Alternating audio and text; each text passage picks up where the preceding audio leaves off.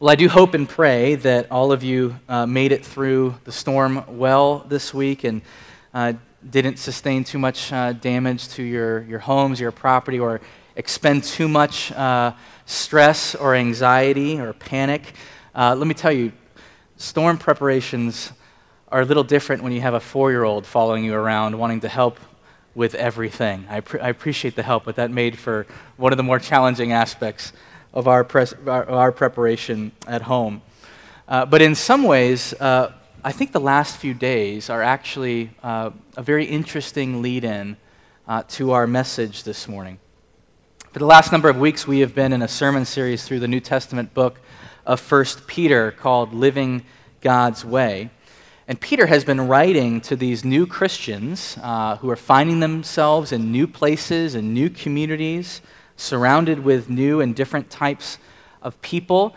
And he's been telling them that now that they have this new identity as Christians with a future secured by Jesus, that it's meant to change the way they live and interact with the world and the people around them.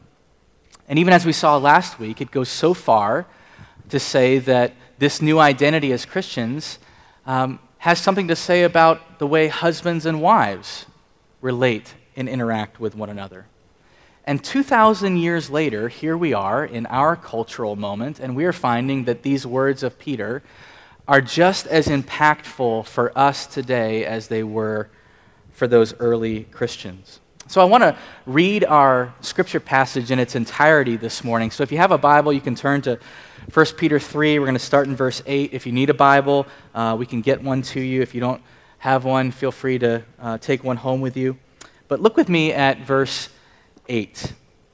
Peter writes, "Finally, all of you should be of one mind, sympathize with each other, love each other as brothers and sisters, be tender-hearted and keep a humble attitude. Don't repay evil for evil. Don't retaliate with insults when people insult you. Instead, pay them back with a blessing. That is what God has called you to do, and He will grant you His blessing. For the Scriptures say, if you want to enjoy life and see many happy days, keep your tongue from speaking evil and your lips from telling lies. Turn away from evil and do good. Search for peace and work to maintain it." You know, the wonderful thing about God's Word is that it is absolutely true, and it is given to us because He loves us. Two of the founding fathers of our country, John Adams and Thomas Jefferson, in the earlier days of the American Revolution and the early days of the country, they were the best of friends, tight. The projects, the things they were working to, they were giving their lives to, brought them together in a very significant way. But as time went on, and as politics tends to do, personal slights, betrayal, they broke their friendship apart. And for many, many years, there was no communication at all. And their friends, their mutual friends that had been working together with them over these years, saw this and just could not believe, could not fathom that these two giants of the revolution could live the rest of their days and not be friends, not be speaking to one another. And so in 1809, one of the fellow signers of the Declaration of Independence, Dr. Benjamin Rush, had a dream. And in this dream, he dreamt that Jefferson and Adams had reconciled, and that they were speaking to one another, they were writing to one another regularly. And so after he has this dream, he reaches out to both of them, and he writes to them, and he tells them about this dream. And both Adams and Jefferson make account, and they write back to Rush that, yes, that's nice, but they really didn't give too much more thought to it. It didn't lead to any action, but Rush continued to badger them. And finally, 3 years later, Thomas Jefferson sent a very tentative note to John Adams, which was met by a very guarded reply. But one letter followed after another, until finally in July of 1813, John Adams wrote this to Thomas Jefferson. He said, "Never mind it, my dear sir. If I write 4 letters to your one is worth more than my 4. And I think this is so beautiful. He writes, "You and I ought not to die before we have explained ourselves to each other." Bitter enemies, prodded along by a friend's intervention, begin to reconcile. And then one of the great facts, you can store this away, one of the great facts of American history is that this friendship continued to grow and rekindle till the day that they died, which was on the same day, 3 hours apart, July 4th, 1826, on the 50th anniversary of the signing of the Declaration of Independence. That's a little trivia pursuit nugget. You can put it there when your next trivia night. But all of us face conflict. All of us have areas of our lives or relationships in our lives where we are dealing with conflict. And maybe you're the type of person that's reluctant to face conflict. You just want to push it away, not deal with it. Some of you, on the other hand, really like conflict. And you're the kind of person that seems to bring it out so that people will deal with it. Whatever type of person you are, whatever is natural for you, as Christians, we're called to live God's way. And that has something to say about the way that we handle conflict. And Peter's words in our passage, I think, help us to see how. They give us a way forward. And so this morning, I want us to ask the question, how do we handle conflict? How do we deal with a family feud? And I want us to see that I think God is calling us to become two things, to become a people of blessing and a community of peace. A people of blessing and a community of peace. Look with me at verse 8 again as we think about a people of blessing. Peter writes, "Finally, all of you should be of one mind. Sympathize with each other. Love each other as brothers and sisters." Peter stresses this one mind thing, that other translations use the word like-minded, which kind of raises the question, well, what is it that we're to be like-minded in? What are we to share one mind in? If we're going to handle conflict well, what is he getting at? And I want us to see that I think we have to become like-minded as Christians in the gospel of Jesus Christ. Like-minded in this belief that God has come to us in Jesus, the God who created us to have perfect relationship with him. And though that perfect relationship has been destroyed by the conflict that sin has brought into the world, God, even through that, has made a way for us to know him by sending us his son Jesus, who didn't just come only to die on the cross and save us from our sin, but to live a perfect life. In other words, to show us the way that God has always intended us to live, a better way, God's way. And after living that perfect life, Jesus does become the perfect sacrifice that we need to do something about our conflict with God, to be punished in our place. And what happens if we embrace that, if we become like-minded in that, is that when we look at the resurrection of Jesus, we see it now not only as a free ticket to heaven, but as the very resource for what we need to be able to live God's way now. And that absolutely speaks into how we handle conflict, that we can become a people of blessing and do this better, perhaps, than we've done it in the past. And so if we're to become people of blessing, we have to come to embrace the gospel, to become like-minded. But Peter also says in the same verse that we are to love our brothers and sisters. Now, here's where some of our experiences with our siblings may come into play, right? I'm sure many of you with siblings know that loving your brothers and sisters is not always the easiest thing to do, right? Our past experiences definitely speak into that. I realize that that can be difficult for some of our stories. But hopefully, underneath all of the difficulty, still, there's a bond. Even if it's as minimal as the fact that we share the same father and mother. Right? Still, even if it's only that, that is a significant bond.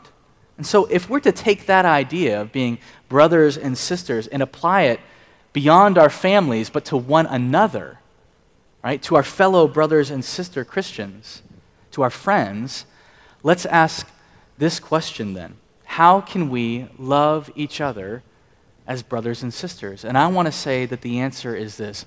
We can only do that where God is known as Father. Only where God is known as Father, right? That you and I, we can understand that we have the same heavenly Father, that we know the same deep fatherly love of God, and that's what makes us brothers and sisters. And if that's true, if you've been accepted by God, if you've been embraced by God and His fatherly love, if that's happened in my life, then I can look at you, you can look at me, and now we have something that truly does make us like-minded, something that we share so deeply. We are now brothers and sisters. But if we don't see it that way, if that's not the way we view one another, right? If when conflict comes into our lives, into our relationships, and love and grace is not determining our relationship as brothers and sisters, where love and grace disappears, what turns up? It's usually bitterness and resentment. Where love and grace disappears, bitterness and resentment grow. The actor Rob Lowe, who was kind of a heartthrob actor in the 80s, that famous show, The Brat Pack, he kind of had a downward spiral, and he's had a career resurgence in the last 15 years. But he, in an interview with GQ magazine last year, he talked about his addiction and sobriety. And in the interview, he said this: in those days, in my early days, in my 20s, enjoying fame, those pre-sobriety days, it was all good, right? However I can get what I needed, I got it, and I was perfectly happy. But his career, of course, came to a crashing halt. Addiction took over his life. But since then, since becoming sober, he hasn't had a drink since. And the article asks, what's the secret? What's his secret? And here's what Lowe answered. For someone in recovery like me, the single greatest hurdle, the number one thing that will make you drink is resentment. You can't have it. You have to give it away. People always say, how have you been sober for 26 years? What's the secret? Well, that's it. You see, if we're not careful, love and grace give way to bitterness and resentment. And most of the time, this is the tricky part, most of the time we don't even realize it's happening. We don't even realize that that's what's going on, that at the root of a lot of our conflict is resentment. I want to read you something. It's a longer quote, but I think it's so powerful on this subject. Judy Logue wrote a book called Forgiving the People You Love to Hate. And here's what she says. If we have been hurt and harmed by others, we must face the enemies of our hearts, those wounds, hurts, and resentments that can imprison us in bitterness if we do not open them to forgiveness. Unhealed, the hurts and resentments harden. Untouched by grace and forgiveness, they grow stronger and start to master our lives so that in ways we hardly suspect, we lose freedom and joy to them. At that point, she concludes, it's not so much that we have resentments, but rather that resentments have us. Here's what I think she's saying. We've all been hurt, all of us, deeply. Right? But in a weird way, we can hold on to that hurt. We return to that hurt over and over, and we begin to nurture it. And it becomes a part of our lives, like a way for us to gain power over it. or power over those that have hurt us. And Logue goes on to say that sometimes the resentment toward the offender is so old and so familiar that we cannot imagine life without it. We've almost come to find it entertaining.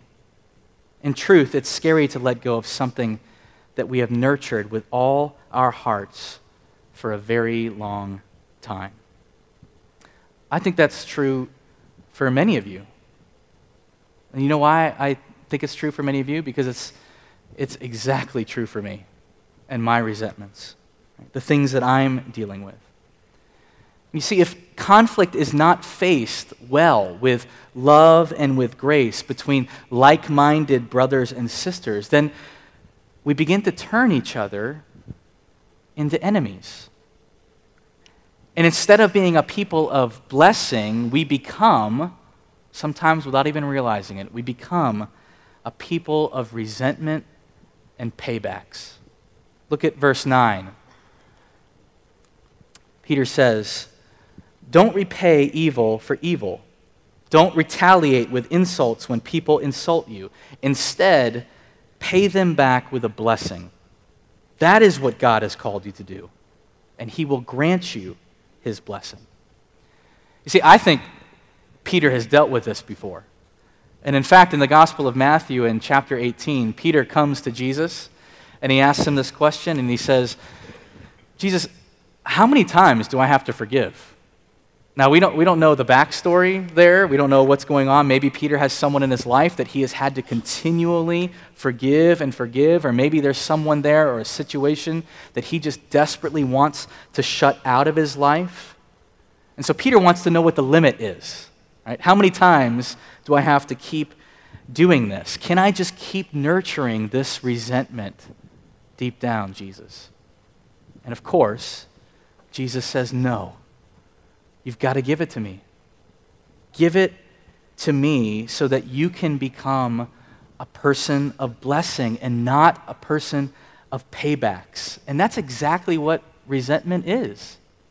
It's a form of internal payback, of holding someone hostage when we need to be working towards being a people of blessing. And here's the thing. If we struggle to do this with our Christian brothers and sisters, to handle conflict well together when we're like-minded in the gospel, how in the world are we going to do it with our neighbors, or with our coworkers, or with our family members who do not believe? You see, the only answer is to see God's blessing in your life. And that because you've received God's blessing, His love and His affection, because you are accepted and loved by Jesus, we now can begin to do what Jesus did. We can bless those who have hurt us.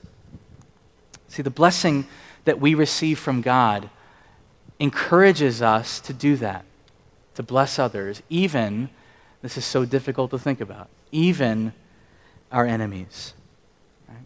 And not only do we have this huge motivation because God's blessed us with His love, but Peter says we have this additional promise that if we do this, if we handle conflict well, if we can be like-minded in our love as brothers and sisters and be a people of blessing, that we actually will experience God's blessing more in our lives now. That our lives will change. We'll be people of blessing and not people of resentment. One biblical scholar wrote this, that even when Christians are cursed, they bless. This is how Christians get even. They pay back evil with good, insults with blessing. So how do we handle conflict well? Right? We bless. We bless. We bless. But secondly, God has called us to become a community of peace. A community of peace. Look at verse 10 with me. For the scriptures say, if you want to enjoy life and see many happy days, keep your tongue from speaking evil and your lips from telling lies. Turn away from evil and do good. Search for peace and work to maintain it. Peter's actually quoting Psalm 34 here, and he's saying, look, peace is hard, right? You have to work for it. You have to search for it, like a dog that has run off in the middle of town and won't return your calls or your whistles. You have to search for it. You have to do the work of peace, and I believe that requires some new habits. For us to adopt some new habits. And here's what I'd like to suggest. Maybe the greatest way that you and I can begin to handle conflict well is through each other. Maybe the new habit is not that creative or new at all. Maybe it's looking at one another and seeing that we need to be part of a community of peace. Because there's times when I'm not going to get things right, and that's going to create conflict, and you're going to bless me. And there's times when you're not going to get something right, and that's going to create conflict, and I'm going to bless you. We need each other desperately. And when we have each other, when we're part of a community of peace, we are so much more ready to face conflict and to handle it well. Why? Because we're assured of our love for one another, that you and I share the same love from God our Father, and now we can see each other as brothers and sisters. That makes us run to one another to handle our conflict and not stay isolated on our own. Think about this with me for just a moment. We've just come through a hurricane week, right? And perhaps this isn't true of all of your experiences in the last few days, but I think it bears out to my experiences through the last few storms that I've gone through. You know, as we're all getting ready, we're scrambling. People are hitting the stores at all hours. We're loading up on water. We're buying plywood. We're at, 11 o'clock. You're at Home Depot. You're in the long line at the gas station. And panic is kind of present. It's just there in all of us. And whether you're a person who handles stressful situations or panic well, even deep down somewhere, something is entirely different. And I'm sure maybe you witnessed this, but we hear about these reports, right, of people getting into fights in the stores, right? Or they're arguing with one another at the gas pump. They're threatening each other because it's like all of a sudden, right, we're removed from our regular, isolated, individual lives, and we're thrown into this great big pot of panic together, and we can't handle it. It seeps out, right? Panic comes, and we lash out at one another. But then I think something happens, and it's usually maybe during the storm or maybe just after the storm. This has been my experience, and I think you see this in a lot of the aftermath of natural disasters. What happens? Well, for a brief time, we come together. We see a greater sense of unity. We share grills with our neighbors, right? We get to know our neighbors. We help each other. For a brief moment, the modern conveniences of electricity and the internet are taken away from us, and we're actually experiencing, get this, some pretty good community, right? What it means to be a part of a neighborhood, right? Some of my greatest memories are just after Hurricane Wilma in 2005 and the conflict that brought into our lives. But afterwards, to be able to come together with new people and with friends and to really experience a community of peace, it was life-giving. That's what we need more of. Sebastian Junger is a war correspondent, war journalist. He's been embedded in every war the last 30 years. He also is an author. He wrote the book The Perfect Storm, which I'm sure you've seen the movie. And he just came out with a book called Tribe that I got to read part of on a plane last week. And in it, he actually talks about how many veterans and former combat soldiers actually find more peace in war because of the bonds of community. But when they come home, they end up facing a world where there is a lack of community, a lack of bonds, and conflict arises, and they begin to struggle. Right? And he says the same is true for many people after natural disasters. Here's what he writes. He says, any discussion of veterans and their common experience of alienation must address the fact that so many soldiers find themselves missing the war after it's over. That troubling fact can be found in written accounts from war after war, country after country, century after century. As awkward as it is to say, part of the trauma of war seems to be giving it up. What people miss, presumably, isn't the danger, but the loss of the unity that these things often engender. He goes on, one of the most noticeable things about life in the military, even in the support units, not the people who are in the line of fire, is that you are almost never alone.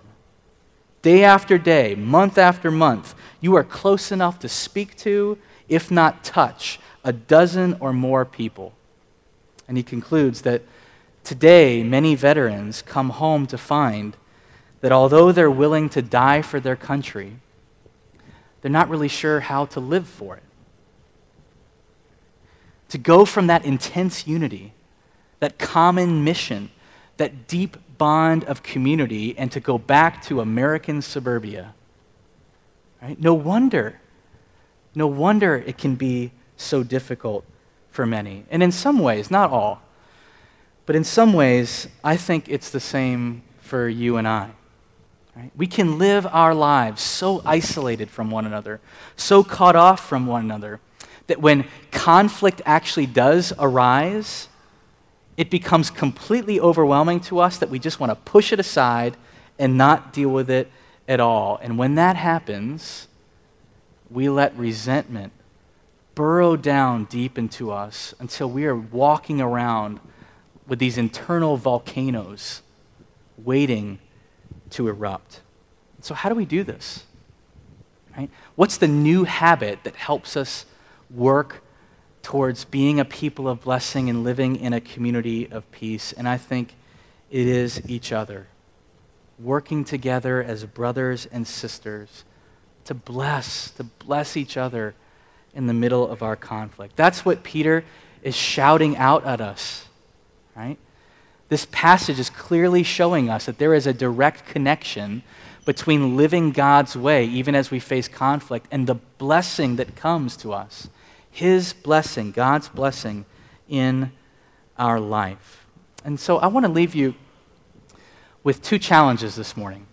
One is corporate, for all of us together as God's people, and one is personal.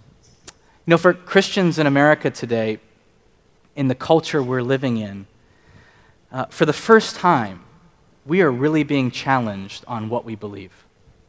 For generations, generation upon generation in this country, it's pretty much been accepted that you're either a Christian or you're pretty much okay with Christian values and the Christian lifestyle. And that's not the case anymore.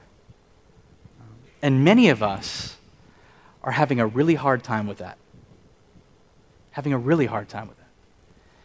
And the way it's manifesting in our lives, the way it's taking shape in us, is unfortunately not leading us to become people of blessing with love and grace, but it's leading us to be filled with bitterness and resentment. We don't like the way the world is changing underneath us, and instead of being filled with love and grace, bitterness and resentment are taking root, and that is what many people are seeing. And so I want to challenge us. Let's be careful of that. Let's not be known for that. Let's not lead with that. Let's be people of blessing as brothers and sisters, that we could model a better way to live, even when it comes to dealing with our conflict. But also personally. Sometimes we don't practice blessing and peace, and it begins to seep out into other areas of our lives. When we're in the car and we're met with that other driver, right? That other motorist, and we have a moment where we're either going to curse or bless, sometimes literally curse, right? Maybe we think that's a small thing, but those things add up. Those things add up in our lives, and they begin to shape us And those types of things begin to seep out into the way we live and the way people experience us. There are different kinds of habits that shape us, and we are called to live differently than that. We're called to live differently, to look to Jesus, who endured the greatest conflict so that you and I wouldn't have to. And let's leave this morning kind of letting that sink down deep into our hearts, that Jesus lost the blessing of God so that you and I could gain it. He lost it so we could have it. And if that's true, well, then let's get on with the work of searching for peace and the hard work of maintaining it. Let's do what Jesus did, which was to bless, to bless, to bless even our enemies. That's the work that God has given to us if we're going to live His way in the world. Okay? Let's pray together. Father, we come to you this morning and we ask, Lord, with all of our hearts, that you would help us to deal with these very difficult questions. Some of us are living with resentment. Lord, some of us don't even realize that at the root of some of our conflict that we're experiencing is this deep bitterness. God, I pray that by your Spirit, you would come and you would make our hearts tender. Lord, that you would lead us slowly to be able to bless, to be people of blessing. And when we need the help, when we struggle to do it on our own, may we turn to one another. May we be a community of peace.